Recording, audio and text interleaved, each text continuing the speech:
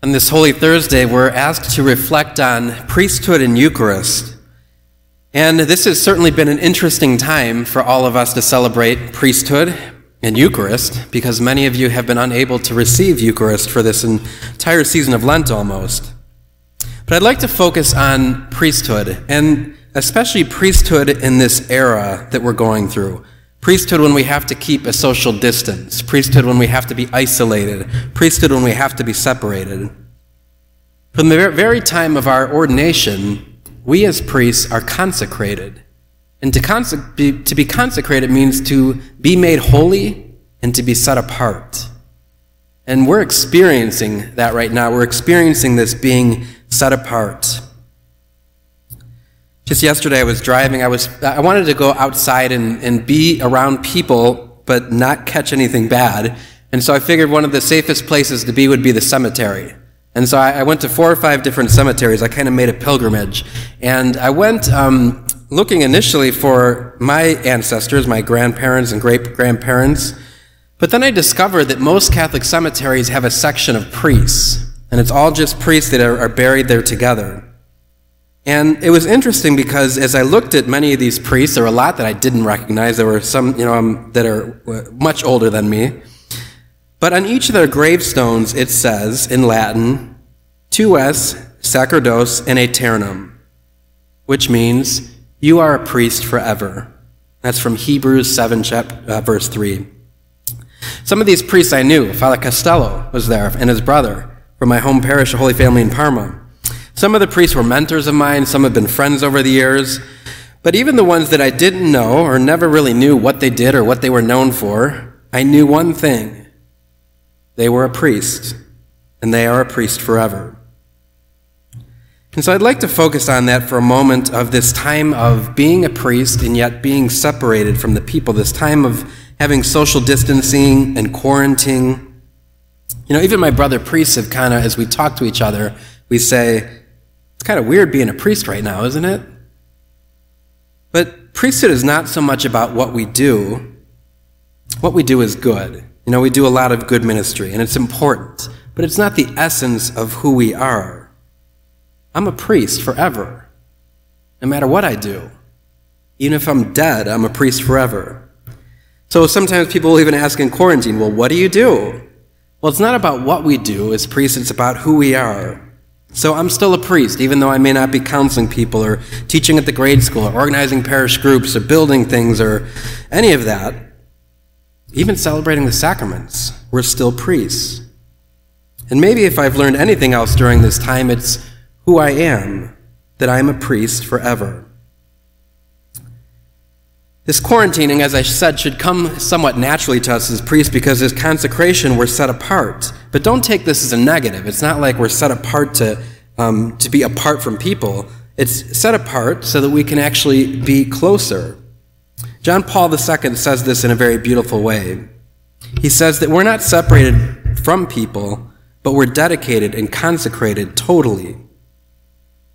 Since we are consecrated to God in a new way by our ordination, priests have become a living instrument of Christ, the eternal priest, so that through the ages they can accomplish his wonderful works of reuniting the whole human race.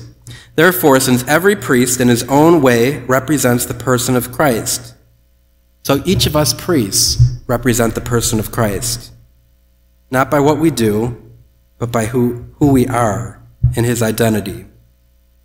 He says our human weakness of the flesh is remedied by the holiness of Jesus, who was the high priest, holy, innocent, undefiled, and separated from sinners. I'm going to give you a few examples from recent history of priests that were holy because of who they are, not because of what they did. Cardinal Francis Xavier Nguyen Van Thuan was ordained a priest in 1953. And at 1967, at the age of 39 years old, he became Bishop of South Vietnam. And the Holy Father, Pope Paul VI, appointed him coadjutor of Saigon. By that time, Francis's new appointment was rejected by the government, and on August 15, 1975, the Feast of the Assumption, he was arrested, and he would spend the next 13 years in prison, 9 of those years in solitary confinement. So if you think being stuck at home right now is bad, It's not anything close to this. When he was released, he was interviewed by the media, and he was asked what was his secret, what was the strength that kept him alive, what kept him sane. And his answer was always the same: the Eucharist. He explained how when he was arrested, he had to leave immediately, empty-handed.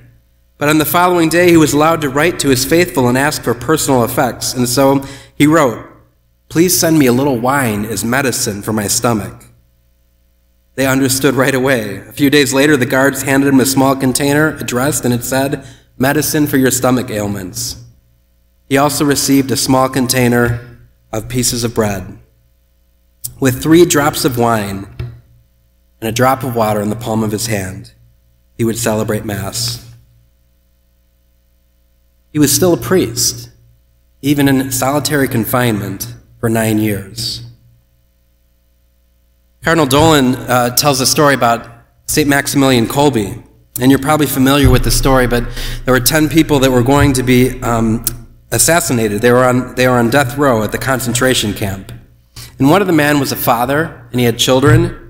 And so Maximilian said, "I wish to take the place of that man." And the prison guard said, "Who is this Polish swine?" And so Maximilian, instead of saying, "I'm Maximilian Kolbe," or "I'm a Pole," or "I'm a human being," or "I'm a friend of his," he says simply, "I'm a Catholic priest." That was his identity. That's who he was. Archbishop Dolan uses this story to talk about what it means for all of us priests. That priesthood ultimately is a call. It's not a career. It's a redefinition of self, not just a ministry. It's a new way of life, not a job. We are priests. And yes, the ministry that we do is important, but he said, priests first and foremost are priests before we act or do anything. He quotes Father William Byron, who says, "We are human beings, not human doings." So our identity comes from who we are and not what we do. Finally, Pope Benedict XVI was talking about some of the Russians that were being persecuted in the Gulag prison camps. And he says we should learn anew the Eucharist is never merely what a congregation does, but what we receive from the Lord that has been granted to the entirety of the church.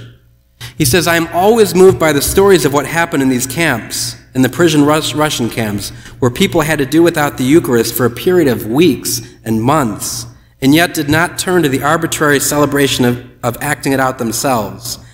Rather, they made the Eucharistic celebration their longing, waiting and yearning upon the Lord, who alone can give himself. In such a Eucharist of longing and yearning, they were made ready for his gift in a new way, and they received it as something new, when somewhere or another priest was found with a bit of bread and some wine." And so we go through this very unique time in our church history where right now the faithful are unable to receive the Eucharist, but the priests continue to celebrate. So as we celebrate this Holy Thursday and this Triduum, we give thanks to God for priests, for the priests that have gone before us, for the priests that intercede for us. We give thanks for the priests that pray faithfully the divine office, who continue to celebrate the Eucharist and hear confessions and baptize and anoint, who marry and bury. But we give thanks especially for the priests that said their eternal yes. And even during this time, we give thanks for the priests who are unable to celebrate the sacraments, those in nursing homes, for priests who are struggling with addiction or priests that are broken. None of these things change the reality of who they really are. And as those graves marked by priests that have gone before us, may we too realize this amazing reality that we have. These fathers always praying for us, always interceding, always being set apart as another Christ. May we always remember what it means when we say, "You are a priest forever."